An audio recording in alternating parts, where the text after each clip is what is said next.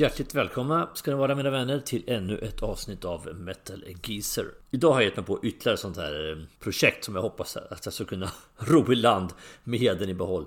Det är faktiskt ett tips också som jag fått från en av mina följare, vilket jag är jättetacksam för. Jag tycker det är väldigt, väldigt roligt. Man får lite feedback och lite tips om vad man skulle kunna prata om i podden. Jag har fått det förut och jag har också följt de tipsen jag har fått. Och det här kommer från en person som kallar sig för Balkong 19 på Instagram. Det låter, jag vet inte mer än så vem han eller hon är, men det fick i alla fall ett litet meddelande där personen tyckte att jag skulle prata om konceptalbum och det skulle vara roligt att få höra lite om det. Och sagt och gjort förstås. Jag tyckte det lät som ett väldigt roligt uppslag, så därför tänkte jag ge mig i kast med konceptalbum, vilket ju är ganska intrikat ämne att ge sig på. Man måste faktiskt, det är svårt att ta det bara på uppstuds, som vi säger så. Det här måste man läsa sig på lite grann och ta del av lite. Och jag kan först säga att just konceptalbum inom hårdrock finns absolut. Men det är ju väldigt mycket progressiva artister som håller på med konceptalbum mycket. Och så jag kommer att komma in lite grann på det, inte bara hårdrock, kommer att märka här nu när jag pratar om. Och först jag tänkte faktiskt nämna är inte alls någon hårdrocksartist, men det är en person eller en artist som jag har otroligt stor respekt för som konstnär och musiker, och nämligen David Bowie då, som hade den här figuren Ziggy Stardust i början på 70-talet. Släppte en platta som heter The Rise and Fall of Ziggy Stardust and the Spiders from Mars. Otroligt mäckigt namn förstås, men inte kanske lika mäckigt som storyn, höll jag på att säga. För att Ziggy Stardust i alla fall, det handlar ju då om en påhittad figur, en androgyn och bisexuell rockstjärna som sänds till jorden för att rädda då mänskligheten då innan en stor förödande katastrof kommer att inträffa då. Och i den här berättelsen då så lyckas Ziggy då vinna sina fans hjärtan då, men samtidigt så faller han från sin pedestal på grund av sitt stora ego. Och den här karaktären som är Ziggy Stardust då, var inspirerad av ett antal andra rockstjärnor, bland annat Iggy Pop var en sån här inspirationskälla till David Bowies karaktär Ziggy Stardust. Och som sagt, det här är ju inte hårdrock, det är mer glamrock och lite föregångare till punk faktiskt som också protopunk kallas det för det här. Men framförallt är det glamrock då, vi har ju andra band som Iggy Pop som jag nyss sa, Mark Bolan och T-Rex och de här som sen då spann vidare och blev Sweet och Slade och allt det här då också. Men det här albumet i alla fall är väldigt, det diskuterar ämnen då som rockmusik och politiska frågor och droger, sexuell tillhörighet och stjärnstatus då. Och det blir det stora genombrottet för David Bowie, och han lät sin karaktär då Ziggy Stardust leva på ytterligare en platta till, nämligen Aladdin Insane, som kom året efter 1973, och sen lät han karaktären dö då på en spelning på Hammersmith Odeon i London 3 juli 1973. Men som sagt, det här är ju en konceptplatta som handlar om den här androgyna rockstjärnan som sänds från rymden då. Han var ju ganska mycket inne på space och rymd och sånt, David Bowie här i början på 70-talet. Förra gången är väldigt mycket i musiken, anser jag. Jag håller David Bowie väldigt högt då, även om han inte förstås är en hårdrockare på något vis. Plattan innehåller bland annat låten Starman och Suffragette City, för att nämna ett par stycken då. Och med det sagt, mina vänner, så går vi vidare. Och jag tänkte faktiskt ta ytterligare en skiva som inte är hårdrock innan jag går in på lite mera hårdrocksplattor då. Och som jag sa så är det väldigt mycket progressiva band som gör konceptplattor. Och ett av de stora tunga bjässarna från 70-talet är ju brittiska Genesis, som drev där till sin spets egentligen. De byggde upp det skiva efter skiva och på något vis nådde man kulmen av det här progressiva och lite de väldigt speciella historieberättande som det är på dubbel-LP:n The Lamb Lies Down on Broadway. Det är väldigt, väldigt invecklat och får jag nog säga det själv, min personliga åsikt, så är det ju ganska flummigt och ganska svårbegripligt bitvis. Och det kommer det vara även när jag kommer in på vissa hårdrocksskivor här, kommer det märka. Men jag ska försöka bena upp just den här The Lamb Lies Down on Broadway utan att bli allt för långrandig, för att ska jag dra hela historien och tar det halva det här avsnittet, och tänker jag inte tråka ut det med, utan lite kort vad den här plattan handlar om i den mån jag lyckas på något sätt. Storyn kretsar i alla fall kring en puertorikisk gängmedlem och heroinmissbrukare då, som bor i New York City och han heter Rael. Och han kommer ut ur tunnelbanan efter att ha varit nere där och sprayat graffiti, och får en vision när han kommer ut på Broadway. Han ser ett lamm ligga där, The Lamb Lies Down on Broadway. Och han undrar vad är det här för vision liksom. Han gnuggar sig ögonen och undrar vad är det som händer. Och börjar vandra ner för den här The Boulevard of Broken Dreams som man ju säger då. Och så blir han påkörd av en lastbil på Broadway. Och under tiden han flyger genom luften och så passerar hela hans livrevy framför hans ögon då, så här som det sägs att man gör när man ska dö. Han hamnar i koma och ligger i sjukhussäng i alla fall och svävar med liv och död. Och resten av skivan då beskriver då de här inre tankarna han har, alla de här synerna han ser när han ligger medvetslös. Ni hör ju att det är ganska ska man säga, 70-talet, man tog lite konstiga tillsatser ibland och kanske att det märks lite här. Jag säger inte att det är så, men man undrar ibland var de får allting ifrån. Nåväl, Ryle i alla fall befinner sig i den här koman, det här tillståndet. Han i sina visioner och syner så han befinner sig i labyrinter och olika grottor med stalaktiter och stalagmiter. Han ser alla möjliga visioner och sånt. Sen plötsligt ser han sin bror John då, den enda som han känner igen från sin barndom då, som då har dött av en heroinöverdos i det verkliga livet då, och nu ska han då försöka få sin andra chans att rädda honom då. Han lyckades ju inte i verkliga livet och ska försöka lyckas i den här fantasivärlden han befinner sig i. Men hur det nu är, han tar sig upp till ytan då bara för att märka att han inte får med sig sin bror då, och försöker vända sig om och rädda honom, och ser bara att ansiktet på brodern då förvandlas till hans eget ansikte, så han egentligen bara räddat sig själv. Det här är otroligt väldigt djupt. Jag hör ju när jag berättar det också, och jag hoppas jag inte har tappat bort det lyssnare redan här nu i alla fall. Men i alla fall, det här är en väldigt grym historia egentligen då, som handlar om egentligen en person, en väldigt självupptagen person som egentligen bara räddar sig själv. Det är som det handlar om, att han ser sig själv närmast, och det finns ett budskap i det här då liksom. Det är ju att man ska alltid försöka hjälpa andra människor före sig själv oavsett vad som händer. Och det finns en symbolik då med det här lammet då, som ska vara ett porträtt av Gud egentligen. Och nu hör ju liksom, det här var Genesis när de var på sin vissa säger kreativa topp, vissa säger deras mer svulstiga era liksom. Det må vara hänt om vare sig man gillar Genesis eller inte. Det var sista plattan i alla fall med Peter Gabriel innan han lämnade skutan då och lämnade över sångmicken till Phil Collins. Och det var de här skivorna som var så här komplexa, väldigt djupa, väldigt krävande egentligen för lyssnaren. Det var det här som punkrörelsen och senare New Wave och British Heavy Metal protesterade mot egentligen. Lite mer raka rör helt enkelt. Det här var liksom för mycket, och det blev ju stora teaterföreställningar också på konserterna av det här då. Så att vi lämnar den progressiva 70-talsmusiken just nu och går vidare på kanske något enklare grejer en stund innan vi kanske dyker ner i något djupare träsk, eller på att säga, igen då.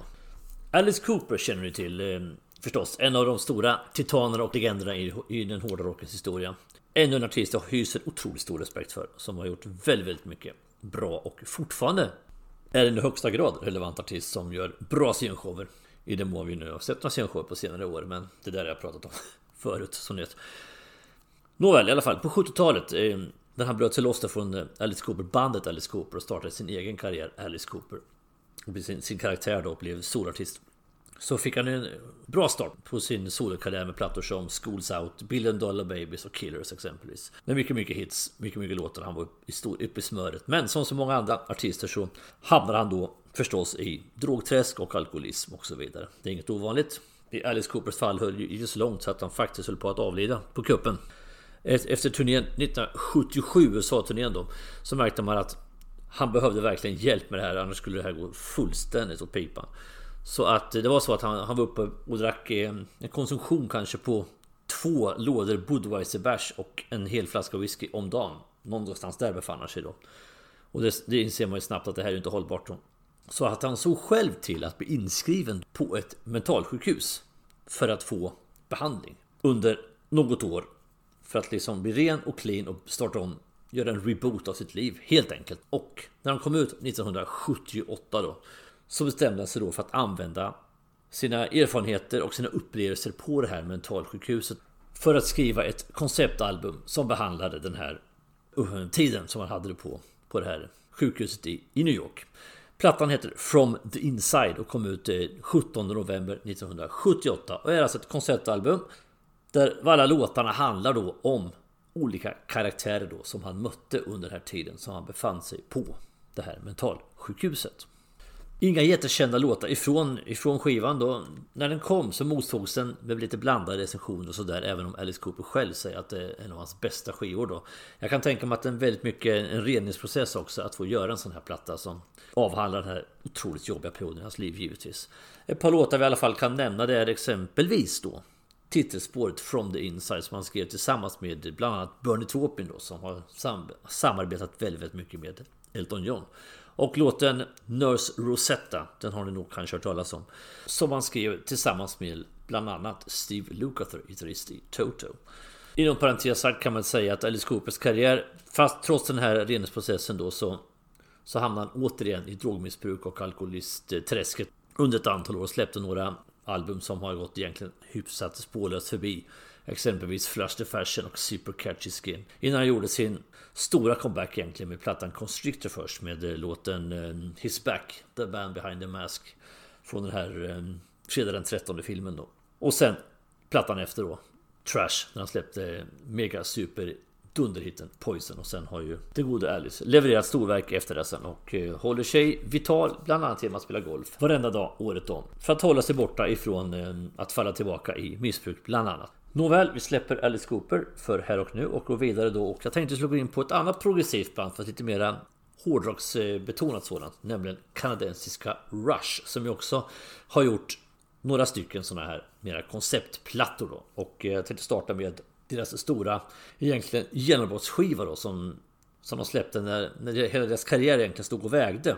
De hade gjort då en flopp med plattan Caress of Steel. Skivbolaget sa att nu får ni minsann komma ut med något mera direkt som kan sälja bättre på nästa skiva, var man släpper då skivan 2112. Och det är den jag tänkte starta med nu. Och det här är alltså skrivet då av Neil Peart, själva texten och lyriken och hela historien då. Han är ju den stora textförfattaren i den här supertrion då, eller var, ska jag säga. Ska man vara riktigt noga så kanske inte 2112 är en konceptplatta per se, därför att egentligen är det första sidan som är konceptet. Sen har vi sidan 2 med mera normala eller mera vanliga låtar, om vi säger så. Men vi väljer ändå att ta med den här som en konceptplatta, som hela första sidan är en stor konceptberättelse då. Och det är ju lite så här en framtidsvision som Neil Peart målar upp här, som startar med året 2062 då, när ett stort galaktiskt krig har resulterat i då att alla planeterna har hamnat under befäl av en federation som kallas för The Red Star of the Solar Federation då. Och när vi då vevar fram ytterligare år och kommer fram till 2112, alltså året 2112, då kontrolleras hela världen då av The Priests of the Temple of Syrinx. Och de bestämmer allting som får ske i galaxen då. Allting, vad du får läsa, vad du får lyssna på, vilka åsikter du får ha, vilka bilder du får titta på, allting. Alla aspekter av livet då. Låter inte så det är jätteroligt. I alla fall så är det en ung man då som hittar en gitarr och lär sig att spela musik på den. Och skapa ny musik, sånt som inte är tillåten. Och när han går då för att presentera den här musiken för The Temples of Syrinx, så slår de sig helt enkelt sönder hans gitarr, krossar den i bitar då. Och den här unge mannen då, han ger helt enkelt upp, han begår självmord. Det är inte så jätterolig historia här egentligen att berätta då. Men i alla fall, här någonstans så får man själv tolka slutet då, så att säga. Det är väl tvetydigt slut på den här berättelsen då. Begick han självmord? Begick han inte självmord? Eller hamnar bara i en väldigt djup depression, den här personen då? Men hans kamp i alla fall för rättvisa och för den musiken han ville stå för, och det sättet att bryta upp mot den här överheten då i alla fall, skapar ett nytt krig, ett nytt galaktiskt krig. Och hur det slutar, det får man egentligen inte veta, utan allting mynnar ut i en stor instrumental final liksom, med Alex Lifeson som går fullständigt bananas på gitarren på slutet då. Och egentligen upp till lyssnaren att på något vis skapa sig någon form av slut på den här berättelsen egentligen då. För att på slutet så kommer då ett tvetydigt meddelande då, som jag faktiskt läste om, att Geddy Lee och Alex Lifeson latchar runt på en sån här gammal klassisk kassettbandspelare och spelade in då ett meddelande då, som man då har på skivan, där man säger "We have assumed control". Ja, då är frågan, är det en ny totalitär stat som har kommit, eller är det frihetsrörelsen som har segat då? Ja, det är bara att bestämma själv egentligen. Men för att ta det här ner på lite mer lättförståeligt plan egentligen, kan man säga att Rush själva har sagt att det här är den här berättelsen är lite grann också en personlig betraktelse för sin egen karriär då, när de liksom faktiskt höll på att förlora hela sitt skivkontrakt då på grund av bristande försäljning och att skivbolaget inte trodde på dem. Och lika så att skivbolaget sa att nu ska ni göra en skiva så låter på det här viset, varefter man släpper då 2112, och resten är ju historia, som det brukar heta, mina vänner. Och jag kommer att återkomma till Rush lite längre fram. Jag tänkte vi tar lite andra band emellan innan vi går vidare. Först tänkte jag prata om egentligen ett konceptalbum som inte blev särskilt lyckat överhuvudtaget. Jag har pratat om det förut och jag vet att jag har ganska många med mig i min uppfattning. Det finns de som gillar den här skivan väldigt mycket. Det finns de som absolut inte gör det. Och jag tänkte prata om Kiss-platta Music from the Elder. Som inte minst Ace Frehley exempelvis. Det var väl droppen som urholkade stenen i hans fall, som gjorde att han lämnade bandet. Det var mycket andra saker innan också, men det här var väl den sista liksom. Eller strået som knäckte kamelens rygg. Ni kan ta vilken metafor ni vill. Nå, i alla fall, Music from the Elder var tänkt då som ett konceptalbum i alla fall. Lite mer seriöst, lite mer djuplodande. Man tog verkligen ifrån tårna och skulle släppa den. Och tanken var att det skulle bli en film också, som det här skulle bli filmmusik till. Problemet var ju att den här filmen kom liksom aldrig ut, vilket gjorde skivan ännu mer svårbegriplig egentligen då. Och tråga på allt då, ovanpå det sen så hade man ju 2 låtar som blev smärre hits i alla fall från skivan då, nämligen The Oath och World Without Heroes. I och med att de sålde så pass bra som singlar så insåg man att de här måste vi lägga längst fram på skivan, istället för att ha dem där de egentligen passar in rent lyrikmässigt i berättelsen då. Vilket gjorde också att skivans story blev väldigt osammanhängande och förvirrad.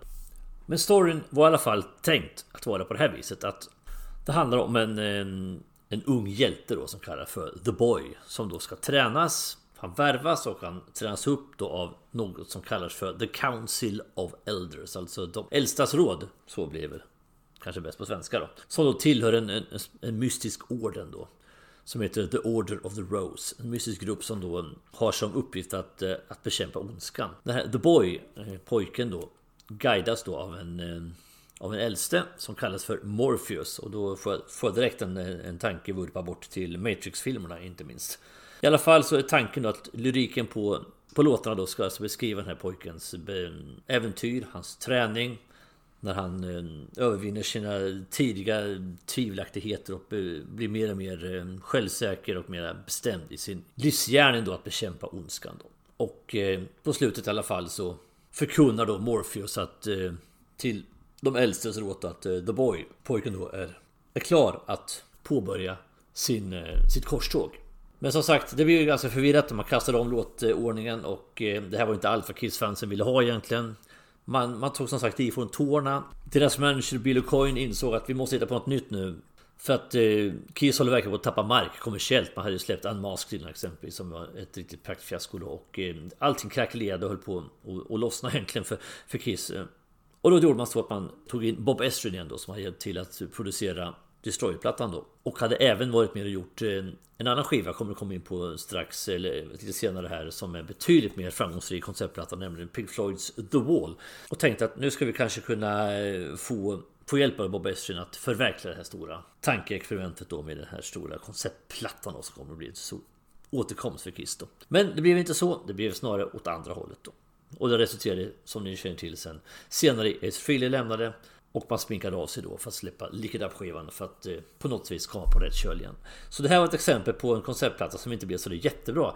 Nu vet jag inte, de skivorna jag pratade om i början då, som är väldigt, väldigt svåra i storyn, exempelvis Genesis-plattan då. Absolut, den kan man tycka, den är väldigt, väldigt mäckig och svårarbetad egentligen, även för lyssnaren då. Men trots allt blev det ju en jättestor succé och räknas ju som en av Genesis stora mästerverk, var det som man nu gillar dem eller inte. Den här skivan tog nu, Kiss-plattan är ju, de har gjort mycket, mycket bra skivor, Kiss, genom åren, men det här är väl deras stora magplask egentligen i karriären. Och med det sagt så går vi vidare. Och nu kommer vi in på en riktigt spökhistoria, en riktigt så här skräckberättelse, nämligen King Diamond då, som ni känner till, den här danska filuren då, som var med i Merciful Fate innan och sen skapade sitt soloprojekt King Diamond. Historien jag tänkte prata om är hans stora egentligen mästerverk under flaggen King Diamond, nämligen Abigail. Och det här blir ju den stora succén och den skivan som jag sa som räknas som King Diamonds stora mästerverk då. Och den berättar då historien om ett ungt par, Miriam Natias och Jonathan LaFay. De flyttar in i ett slott som LaFay då har ärvt. Och där händer 1845. På väg till slottet så möter de The Seven Horsemen. Det känner ni till, det är sån här mytologiska figurer då, som varnar dem för att flytta in i det här slottet. Men de gör det i alla fall. Och första natten i slottet då, så väcks då Jonathan av en ande då, ett spöke, nämligen greven de la Fey, som alltså där han har ärvt slottet av, som är en avliden då släkting förstås. Och den här spöket då visar honom då en vagga då, eller sån här barnsäng, där det ligger ett dödfött barn som heter Abigail. Och spöket då talar om för honom att Miriam, hans fru, bär på the spirit of Abigail, alltså Abigails ande då, och att det här barnet Abigail snart kommer att bli återfött. Och han talar om att Jonathan, du måste döda Miriam för att undvika att den här återfödseln sker då.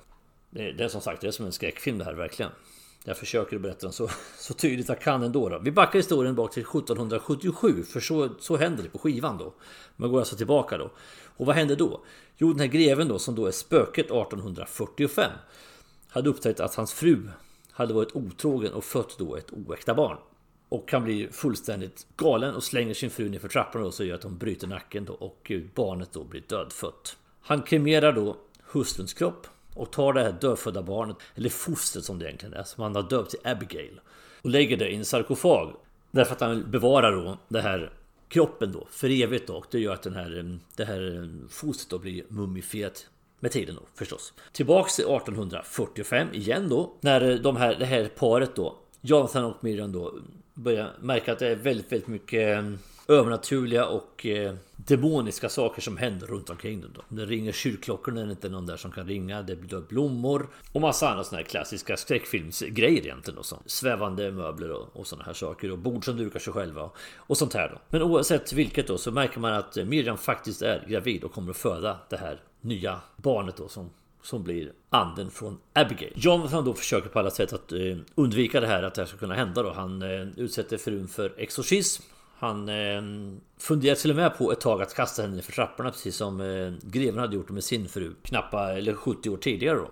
Och det är så att, hoppas ni hänger med i den här historien, för den är lite rörig, så att Abigail då, den här anden, har ju alltså tagit över då Miriam, frun. Och Jonathan säger då att vi såg ner till kryptan då, där det här mumifierade fostret ligger, och så ska Abigail få återfödas där nere.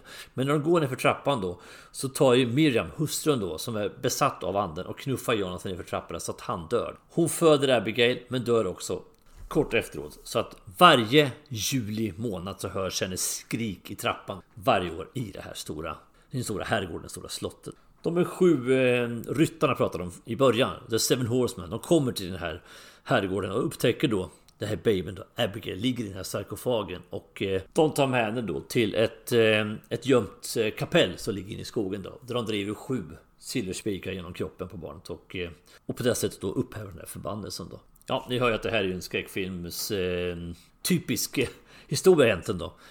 Riktigt skräckberättelse som King Diamond har verkt fram då. Och den fick väldigt bra kritik. Den betraktas som ett mästerverk i hans katalog. Ett av de bästa konceptalbum som har skapats i hårdrockens historia egentligen då.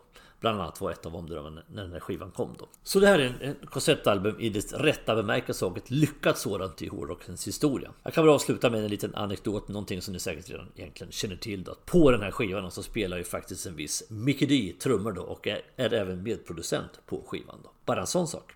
Nåväl, med det sagt så lämnar vi Abigail, King Diamonds mästerverk, och går vidare i vår botanisering kring konceptskivor.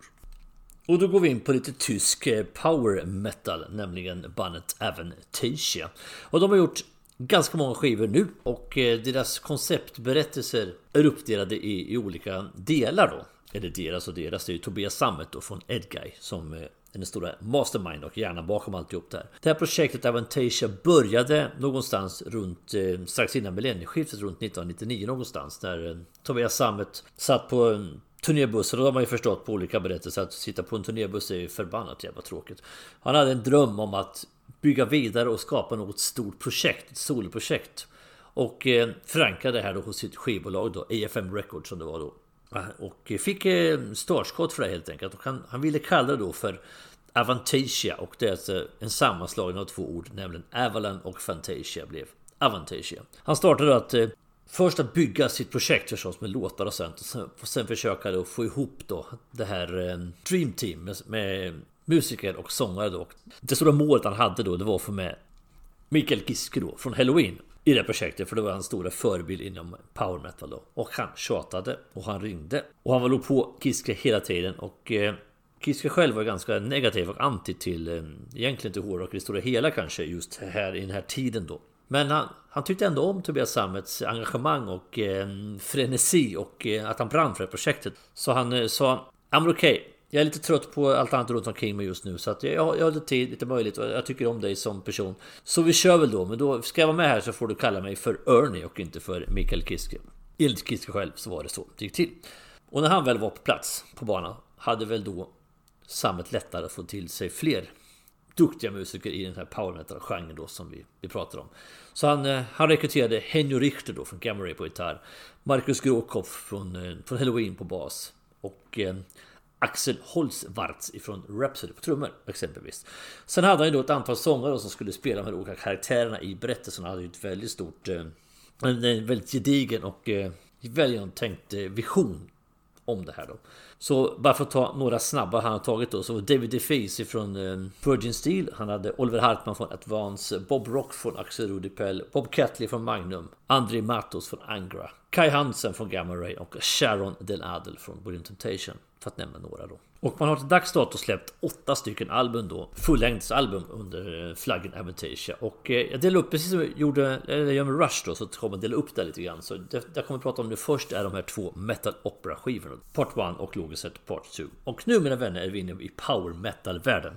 Vi pratar drakar, demoner, druider, häxor, änglar, allt det här som hör till i power metal. Och det gör vi även i den här världen då, i Tobias Sammets Avantasian-värld. Och historien då, för att försöka inte bli allt för långrandig och allt för invecklad, så kör vi på här nu. Det här är alltså en fiktiv historia förstås, som då börjar med en person som heter Gabriel Lyman. Hela hans historia handlar kring honom, eller byggs kring honom då. Han är novis i dominikansk order då, i ett kloster i Mainz. Och det finns häxjakter som pågår, vi pratar om 1600-talet här. Men han stöter på problem, han deltar i de här häxjakterna, men stöter på problem då han återfinnas då med sin styvsyster Anna Held, som står anklagad som häxa. Då börjar jag ju tvivla på det här trovärdigheten klostret har och smyger då in i klostrets bibliotek för att läsa en förbjuden bok. Han blir upptäckt av sin mentor då, broder Jakob, som larmar och han blir slängd i en fängelsehåla då.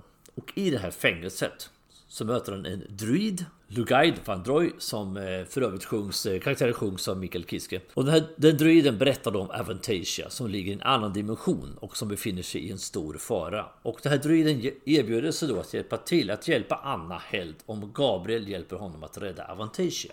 Jag hjälper dig att rädda din syster från att avrättas som häxa om du hjälper till för att rädda Avantasia. De flyr från fängelsehålan. Lugaid tar Gabriel till en uråldrig stenpelare då, som innehåller en portal med de här 2 världarna då. Via den så tar sig Gabriel till Avantasia. Som ni hör, det är mycket fantasy här alltså. Under tiden då så reser några personer då, biskopen av Mainz, broder Jakob, som var mentor då till Gabriel, och en officerare som heter Falk från Kronberg till Rom för att möta påven.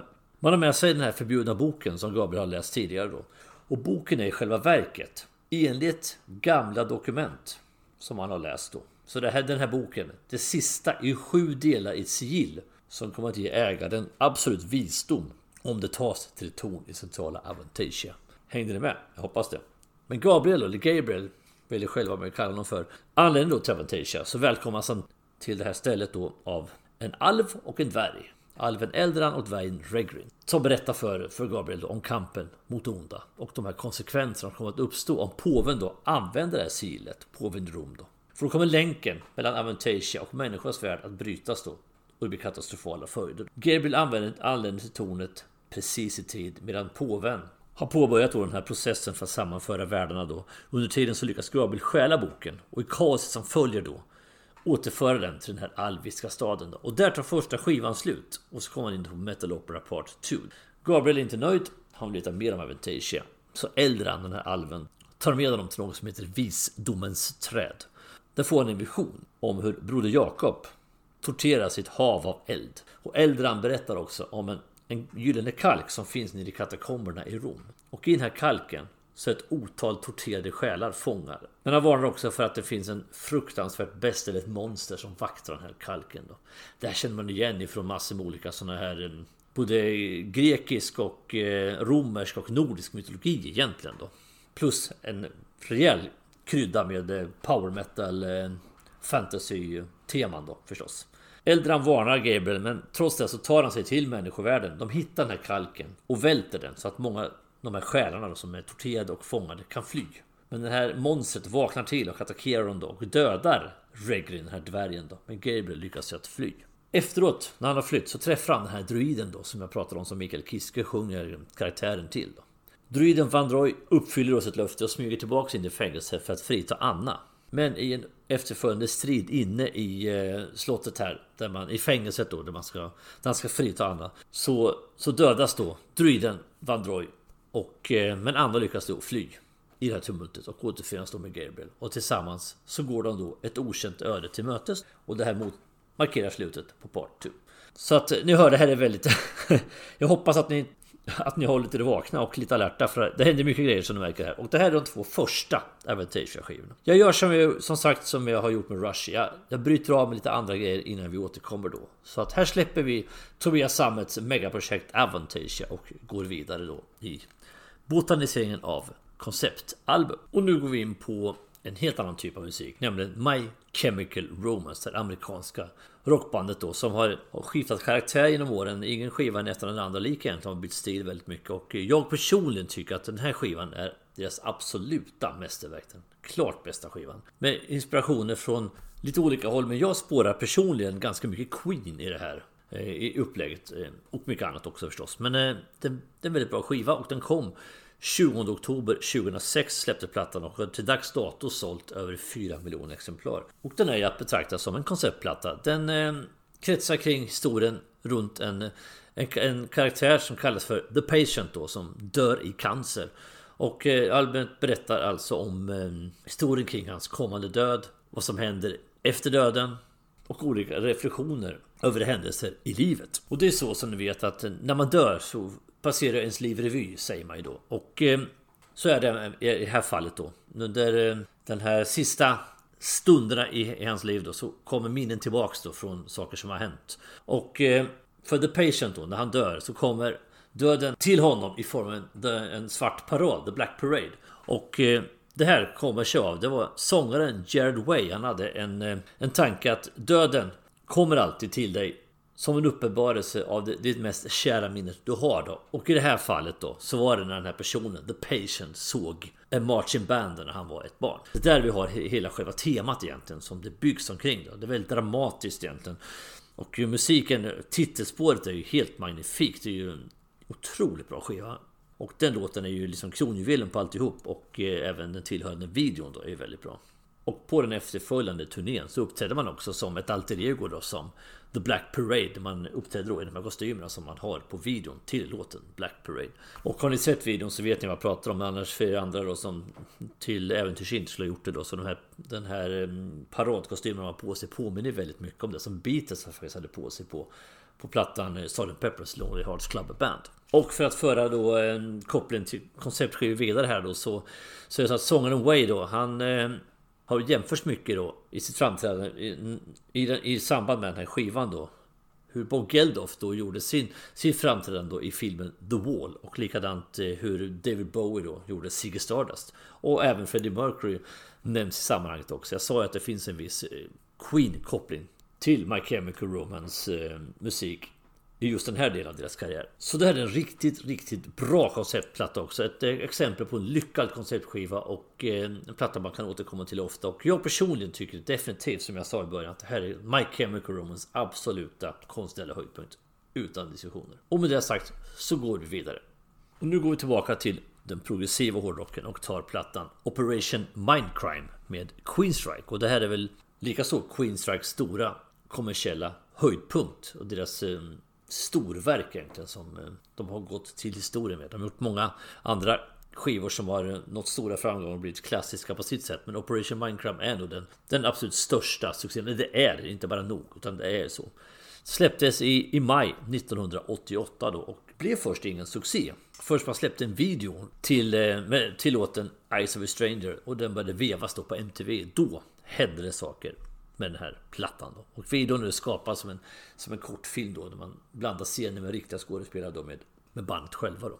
Och sångaren Geoff Tate har ju länge haft en funderar på en långfilm av den här historien. Det har hittills aldrig blivit av. Och till dags dato har plattan sålt ungefär 3 miljoner exemplar. Så att sent var synden vaknade på att säga. När det väl upptäcktes då så satte skivförsäljningen fart i alla fall. Och vad handlar då Operation Mindcrime om?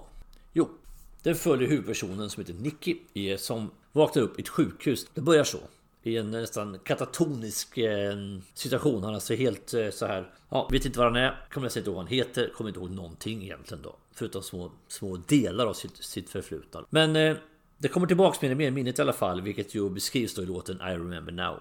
Och han kommer ihåg att han är en heroinmissbrukare och han var en politisk aktivist som var frustrerad då, radikal aktivist som var frustrerad då över det ojämlika i samhället då med ekonomisk ojämnhet, korruption och hyckleri då. Så han hade alltså gått med då i en hemlig organisation som tänkte göra revolution. Och då har det i låtarna Anarchy X och Revolution Calling då. Och i toppen av den här hemliga organisationen så finns en mystisk, politisk och religiös demagog som är känd som Dr. X. Som manipulerar Nicky genom en kombination av hans heroinmissbruk och teknik för hjärntvätt då. För att han ska bli en som utför de här attentaten då. Och det som Dr. X använder då som ord för det här när han ska påverka Nicky är att göra en mind crime på honom då. Han blir som en marionettdocka då som Dr. X helt enkelt styr. Men i den här rörelsen i alla fall så lyckas han då. Han träffar då en före detta prostituerad som nu har blivit en nunna som kallas för Sister Mary. Låten Spreading the Disease på skivan beskriver det här då. Genom sin vänskap då och växande tillgivenhet och samhörighet med Sister Mary då så börjar Nicky fundera på vad är det egentligen jag håller på med då. Och han ser ju att Dr. X har en egen agenda i allt det här. The Mission heter låten som beskriver det. Och Dr. X märker det här och ser en potentiell hotbild då i Sister Mary och beordrar Nicky att döda Sister Mary. Låten Sweet Sister Mary. Han älskar ju Mary då och vägrar att göra det här och säger åt Dr. X att vi kommer lämna den här organisationen då. Och med den följden då att de mördar Mary och kastar tillbaka Nicky i hans drogmissbruk då. Låtarna The Needle Lies och Electric Requiem. Nicky får ju ett fullständigt psykbryt av det här förstås och befinner sig planlöst på gatorna i stan.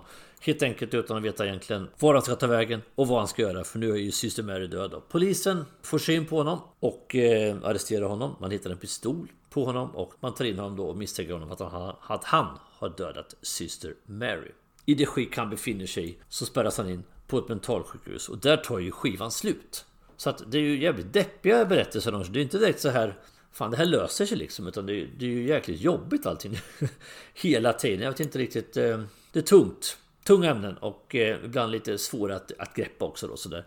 Men den komplex skiva som egentligen behandlar mycket politiska orättvisor och diktaturer och sånt här på ett med en liten annorlunda infallsvinkel då. Och kanske även ett inslag i missbruksvård och psykiatrisk vård och liknande ämnen då.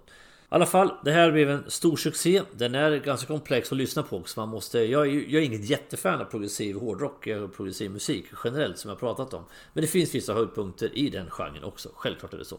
Den här skivan växer också ju mer man lyssnar på den. Och den är ju ska man ha en skiva med Queenstrike så är det ju Operation Mindcrime man ska ha. Absolut, för musiken är ju bitvis väldigt, väldigt bra. Och med det sagt så släpper vi den plattan och går vidare.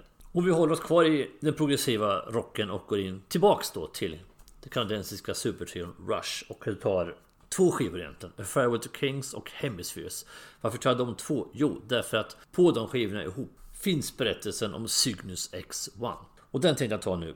Börjar alltså då på plattan A Farewell to Kings. Där har vi del 1. Ungefär 11 minuter lång. 10:25 för exakt är låten då på första plattan. Och på den andra på Hemispheres så har vi då 18 minuter och 7 sekunder långt. Så att sammanlagt är det nästan en halvtimme långt här då. Och Cygnus X1 i sig, det är ett svart hål i rymden som finns på riktigt. Och upptäcktes 1964. Och historien svävar ju runt den här då. Och det börjar alltså då berättelsen på rymdskeppet Rocinante. Där besättaren ombord närmar sig det här svarta hålet och tror liksom att det finns någonting bakom det svarta hålet. Men närmare man kommer desto mer sugs man in i den här gravitationen. Svart hål består av en enorm gravitation. Så de dras alltså in i det här svarta hålet.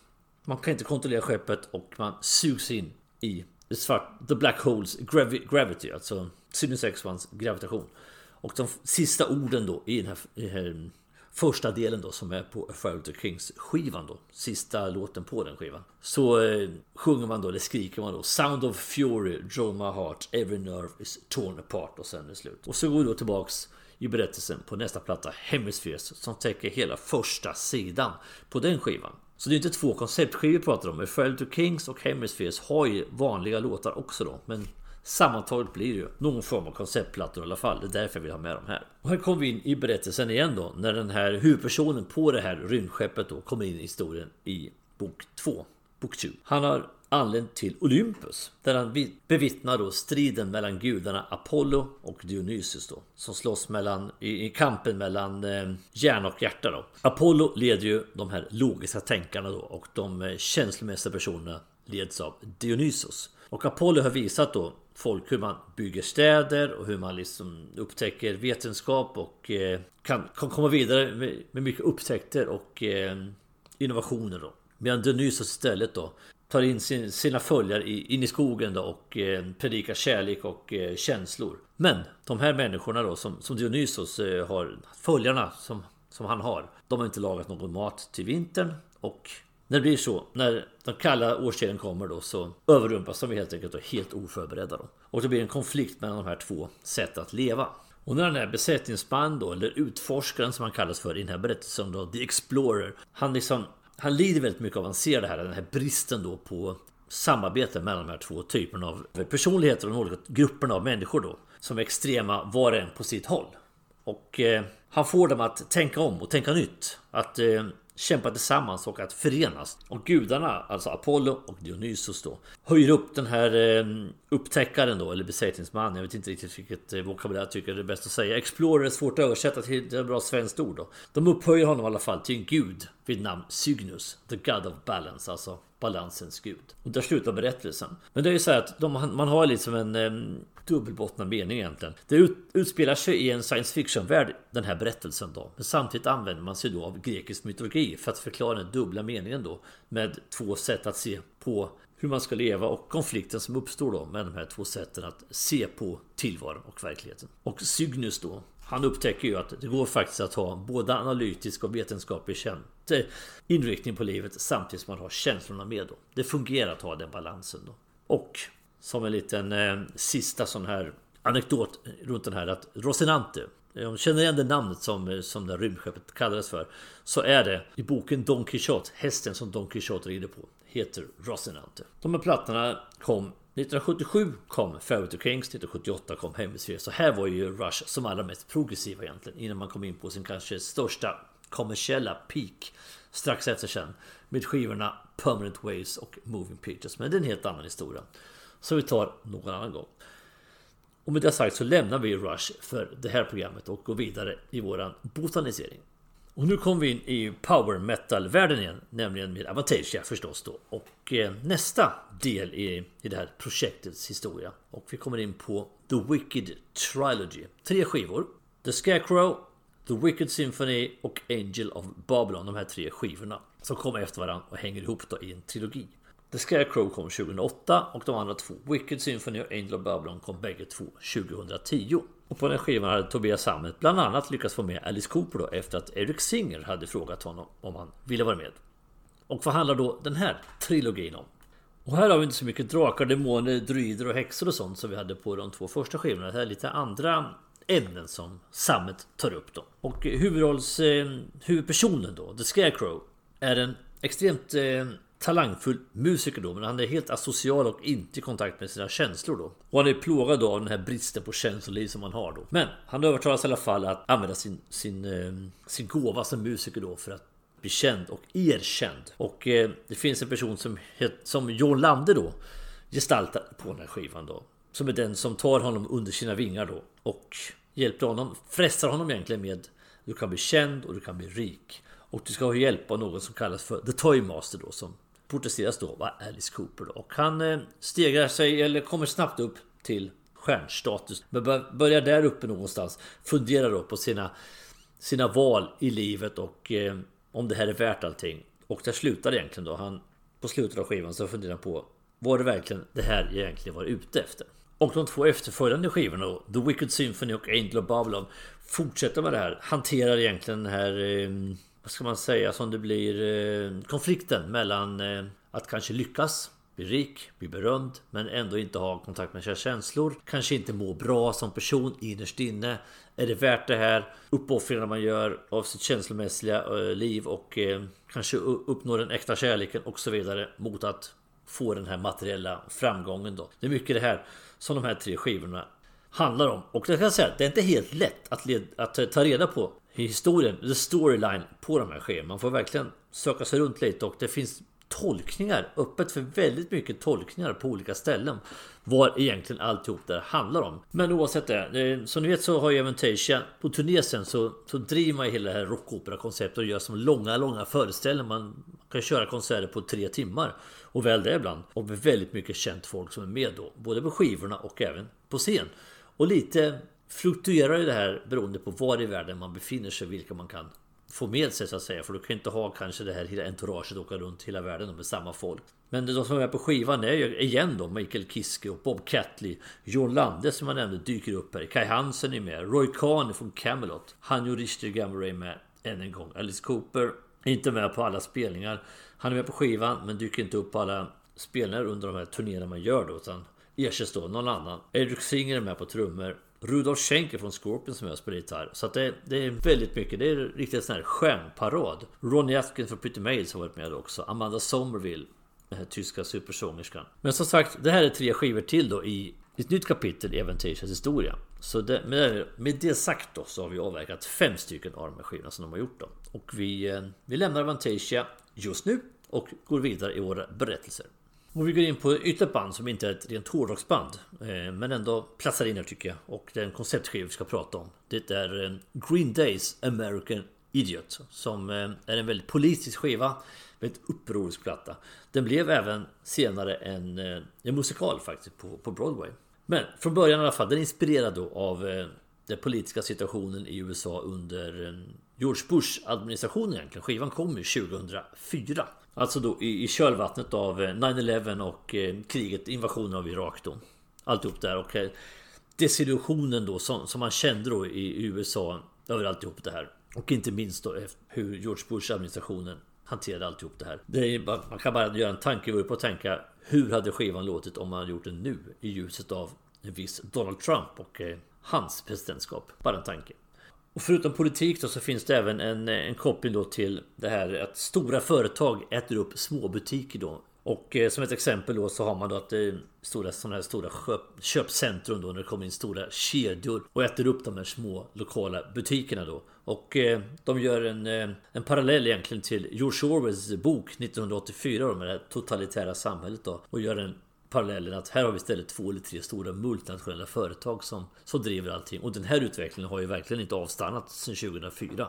Snarare tvärtom vill jag påstå. Och förutom då de här politiska undertonerna då med kritiken mot hur administrationen fungerar och desillusioneringen i det amerikanska samhället och hur den lilla människan deras tillvaro slås i spillror av stora multinationella rörelser och företag, så bygger man även upp mera saker, exempelvis de här reality-tv som finns hur mycket som helst, alla de olika programmen, och det är också något som bara ökat då. Där Billy Joe Armstrong exempelvis tycker att det här är som påminner lite om gladiatorerna på Colosseum, de här som uppträdde i de här dokusåpaprogrammen.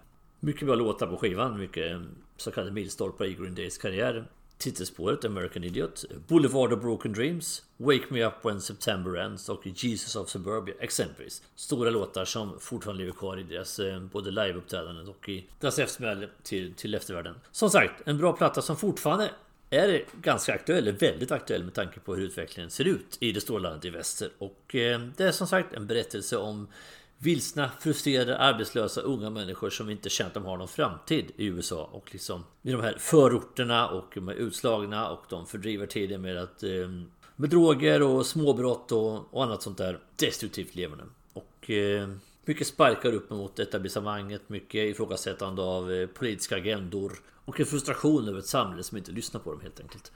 Brännande aktuellt ämne fortfarande än idag. En konceptplatta, en politisk platta också, bitvis i alla fall. Och med det släpper vi Green Day och går tillbaka in i hårdrockens värld. Vi går tillbaka till Avantasia för 3:e gången. Och då, de sista skivorna i Avantagers diskografi, så långt vi har kommit just nu. Vi tar plattan som kom 2013 först, som heter The Mystery of Time. Och där har vi egentligen, nu sitter inte skivorna ihop längre kan jag säga. De här 3 sista skivorna är lite egna då. Och den här skivan som kom 2013 då, för första omslaget i sig visar direkt var man befinner sig någonstans. För det är ritat av Rodney Matthews, den här fantasy-konstnären som gjort så otroligt mycket snygga omslag till bland annat till Magnums skivor då. Och många andra. Den här skivan har tematiskt så befinner man sig då i en liten engelsk stad i den viktorianska eran då. Och man följer en vetenskapsman som heter Aaron Blackwell, som har som uppgift att undersöka de olika skedena av tiden och Gud och vetenskap. Och han slits mellan då sin vetenskapliga och professionella övertygelse då och sina intuitioner, känslomässiga intuitioner, kärlek och olika ockulta händelser och påverkan från i den riktningen också då. Så det är väldigt mycket fram och tillbaks. Han slits då mellan sina olika övertygelser och sina olika känslor. Och även här har han ju pärlband av fantastiska musiker förstås som är här då. Han har Julian Turtle, Mikael Kiske, Biff Byford, Ronnie Atkins, Eric Martin, Bob Catley på sång exempelvis. Han har Bruce Kulick och Oliver Hartman på gitarr. Bara för att ta några stycken då, så sjunger han ju själv förstås då. Så att det finns väldigt mycket fantastiska musiker även på den här skivan då.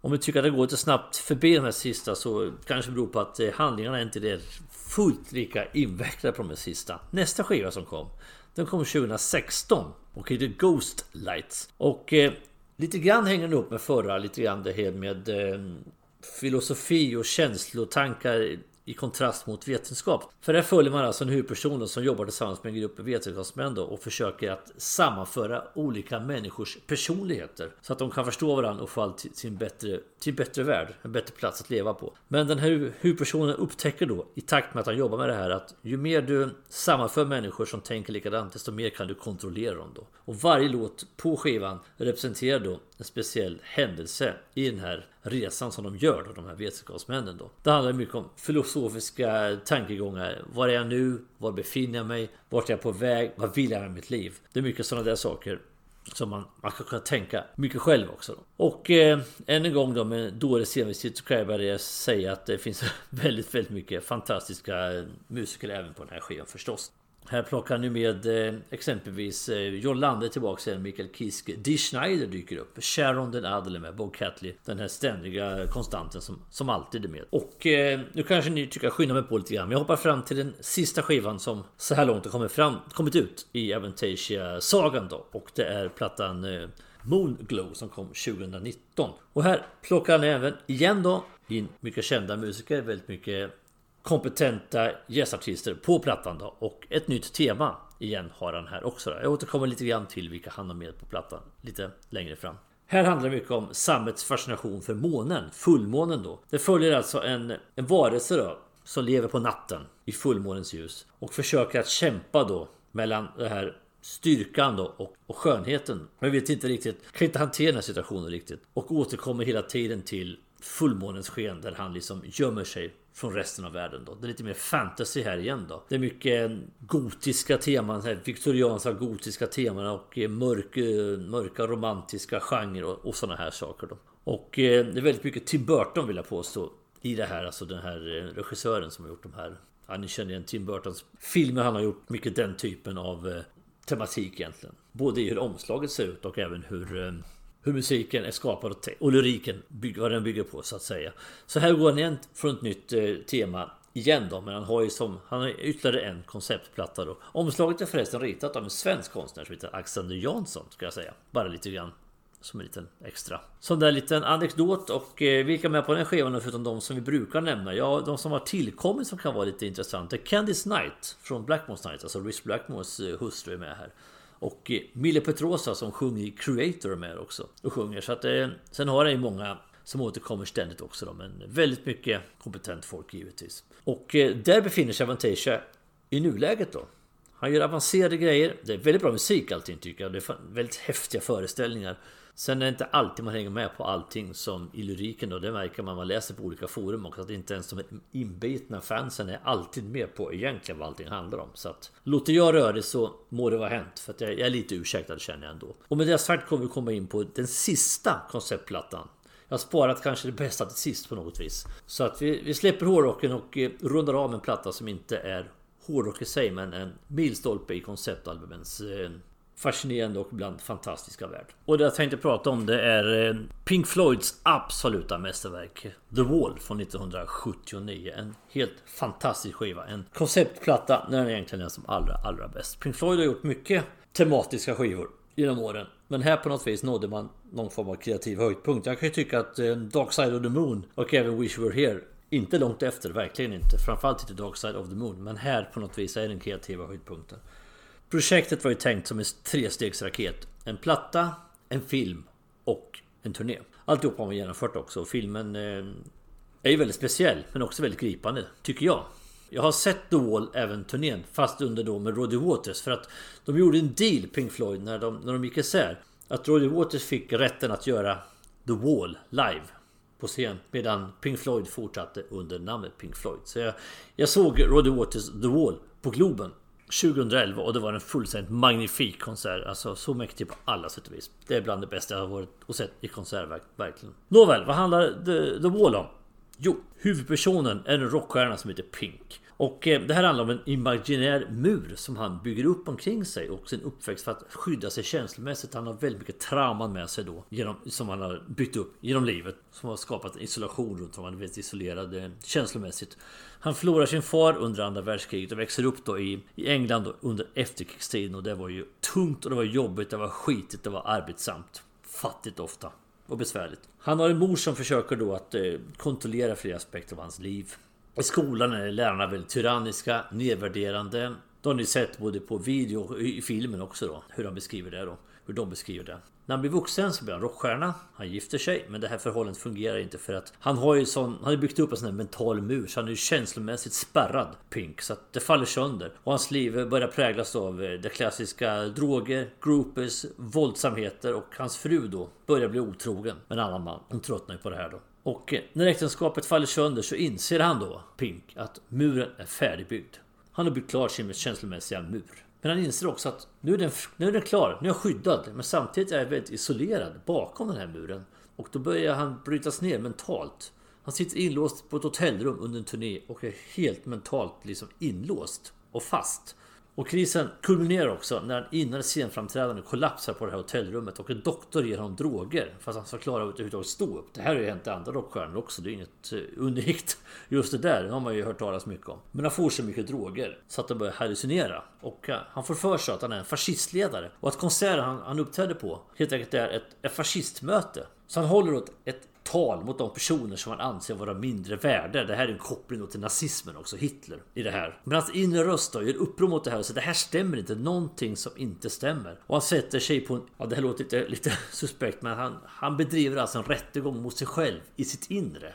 Det finns en låt som heter The Trial på den här skivan som beskriver det här då. Och han dömer sig själv då till: du måste riva din mentala mur och återuppta kontakt med alla du är isolerat ifrån genom hela ditt liv och resten av samhället. Så vid albumets slut så hör man en röst som säger "Isn't this?" Och det kopplas ihop då med albumets skivans första låt som inleds med en röst som säger "Where we came in." Så det blir "Isn't this where we came in?" Och det indikerar alltså att konceptet har liksom, det sitter ihop, allting hänger ihop, det är liksom som en cykel då. Från början hade Roger Waters tänkt att det här skulle vara väldigt självbiografiskt då. Men i samråd då med producenter och andra runt omkring sig så tonar man ändå ner det här lite grann, så att den effektiva rockartisten Pink inte bara är Roger Waters rakt av, utan även den här grundaren och frontfiguren i Pink Floyd från början, Syd Barrett, finns även med där också då. Och så finns det andra paralleller till andra rockmusikers uppgång och fall, som det märks framförallt i filmen också då. Och det känner man ju direkt man hör med droger och problematik i rockvärlden. Det är ju inget unikt på något sätt. Filmen kom 1982 i alla fall, som byggde på den här